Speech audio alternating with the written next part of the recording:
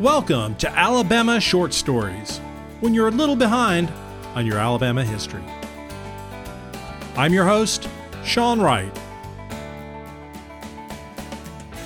Cities around Alabama all seem to have an icon that identifies them. Huntsville has the Saturn rocket, Birmingham has Vulcan, Montgomery has the Capitol, and Tuscaloosa and Auburn have stadiums dwarfing their cities. Mobile has an icon as well, the World War II battleship USS Alabama. The USS Alabama in Mobile Bay is one of those must-visit attractions around the state. And if you have been in Cub Scouts, Boy Scouts, or Girl Scouts, there's a good chance you've spent at least one night on the ship the way thousands of service members did on active duty. I've spent 3 or 4 nights on the USS Alabama when I took both of my sons on Cub Scout trips. Every time we went, we stayed in the bow of the ship. We followed our guides through a large hatch and down steep stairs. We walked around a large curved wall that was part of the forward gun to the very front of the bow. There would be bunks 2 and 3 high that we would sleep in overnight. You could see the bow curve on the walls, and there were cylinders that cut through the room, housing the large chains connecting to the anchors. We had adequate bathroom facilities, air conditioning, and mattresses that rested on cots with springs. If not for the snoring of the other adults, it would have been very comfortable. It was a lot like what the sailors went through during wartime, except they did not have air conditioning and the bunk rooms would get very hot. I had inside knowledge of what life was like aboard an active battleship. My grandfather, Marion Ramsey McQueen, was a career Navy man, rising to the rank of Chief Petty Officer. He joined in the 1920s and happened to be on the USS Maryland when the Japanese attacked Pearl Harbor. Luckily, he survived and was able to tell me about life aboard a battleship. There were a lot of sailors on a battleship, and they slept in every available space. My grandfather told me that he slept in a hammock. There would be hooks hanging from poles to hang your hammock. Now, when you walk around the USS Alabama, you'll notice poles with hooks on them all over the ship. It looks a little like you could be in a meat locker and almost see sides of beef hanging on the hooks. I believe these hooks are where some sailors hung their hammocks to sleep at night. The hammocks were one size fits all, and I never asked Granddad how he could get his 6'2" frame under the small hammocks. Now, the attack on Pearl Harbor decimated the U.S. Pacific Fleet. The battleships were in port, and lucky for us, our aircraft carriers were at sea during the attack. The battleships USS Arizona and USS Oklahoma were sunk in the initial attack and lost. The USS Nevada was refloated and repaired. The USS California and the USS West Virginia sustained damage and sunk into the mud. They were refloated, repaired, and put back into service. My grandfather's ship, the USS Maryland, was lucky enough to be docked between the USS Oklahoma and Ford Island, protecting them from the worst that the Oklahoma had gone through. The Maryland was sent to Puget Sound for repairs and modernization before joining the remaining fleet at the Battle of Midway. Now, many of these ships had been launched 20 years before the attack on Pearl Harbor. Luckily, the newest battleships, the South Dakota class, were being constructed at Navy yards around the U.S., including the USS Alabama. When she entered service, she was deployed to strengthen the British home fleet and protected convoys to the Soviet Union. She transferred to the Pacific in 1943 and was part of the Gilbert and Marshall Islands campaign. She was an escort for a carrier task force and took part in the Mariana and Palau Islands campaign and the Philippines campaign.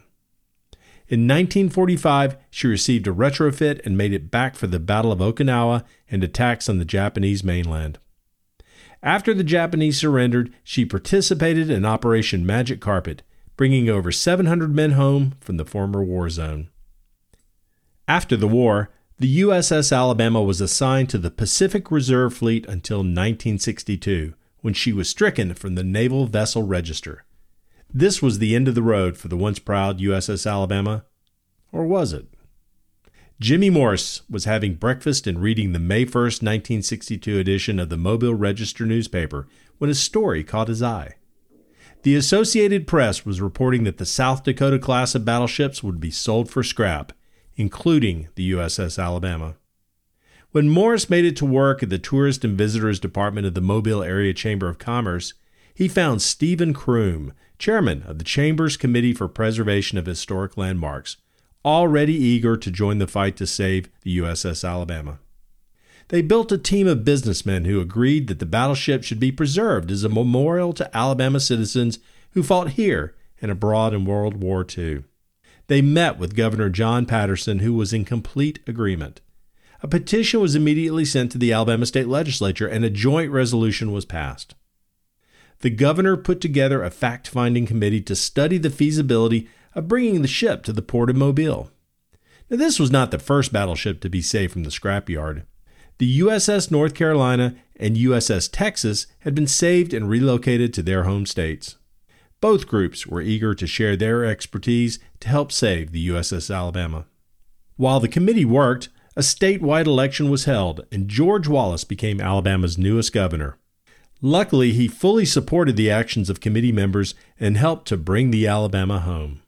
The state of Alabama was fully behind the effort, and surprisingly, so was the national government. The only problem was, where was this money going to come from? The Navy was going to give the USS Alabama to the state. The transfer was as is, where is, with no additional cost to the federal government. As is meant the state was getting the ship in the shape it was currently in, and after being mothballed for the past 15 years, it needed some work. Where is meant the state had to move it from the Pacific Reserve Fleet in Puget Sound outside of Bremerton, Washington, all the way to Mobile Bay. The Navy would be allowed to inspect the USS Alabama annually and make sure she was in fighting shape. A provision was made that should the Navy ever need her, they reserved the right to send her back into active duty status. A lot of work would have to be done to get her into shape.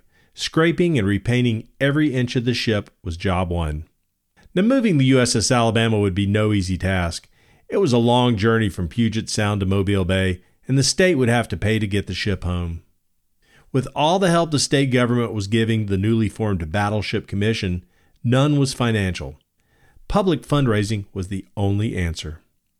Frank Sanford, chairman of Birmingham-based Liberty National Life Insurance Company, rallied the state's life insurance agents and underwriters. While collecting monthly policy premiums, they asked citizens for donations in a statewide grassroots fundraising campaign. The most impressive part of this fundraising campaign was the Children's Campaign. Children of Alabama donated almost $100,000 in nickels, dimes, and quarters to save the Alabama. In exchange, Governor Wallace promised those who donated one free ticket to visit the USS Alabama as long as he was in office. A professional fundraising company was hired to help raise money from corporations and make up the difference. In less than 6 months, $800,000 was raised in all efforts, enough to get the ship moving to Alabama. The Navy executed a transfer document to the state of Alabama, and the battleship set sail. The trip from Puget Sound to Mobile Bay would be 5,600 miles long and travel through the Panama Canal. 2 tugs, the Sea Ranger and the Sea Lion, would be tasked with towing the battleship to Alabama. What would seem to be a simple task had its challenges. As the USS Alabama approached Panama around Cape Mala, the tug Sea Lion lost its ability to steer and got tangled up in the heavy tow chain. She rolled over and sank with 1 crewman lost. 1 tugboat was not enough to safely haul the USS Alabama through the Panama Canal and then to Mobile. The tug Margaret Walsh joined Sea Ranger about a week later to continue the trip. On August 26, 1964, Panama Canal senior pilot Captain Irving Hay boarded the Alabama to guide her through the canal, a great honor for him. The governor of the Panama Canal Zone had a request. He wanted them to go through the east side locks so that spectators could more easily view the ship. Thousands gathered at each of the locks. After the tragedy in the Pacific, the trip through the locks was uneventful, but a tropical storm approaching the Gulf of Mexico would delay them even more. The Gulf had become churned up due to Tropical Storm Dora, slowing the tugs as they moved towards Mobile.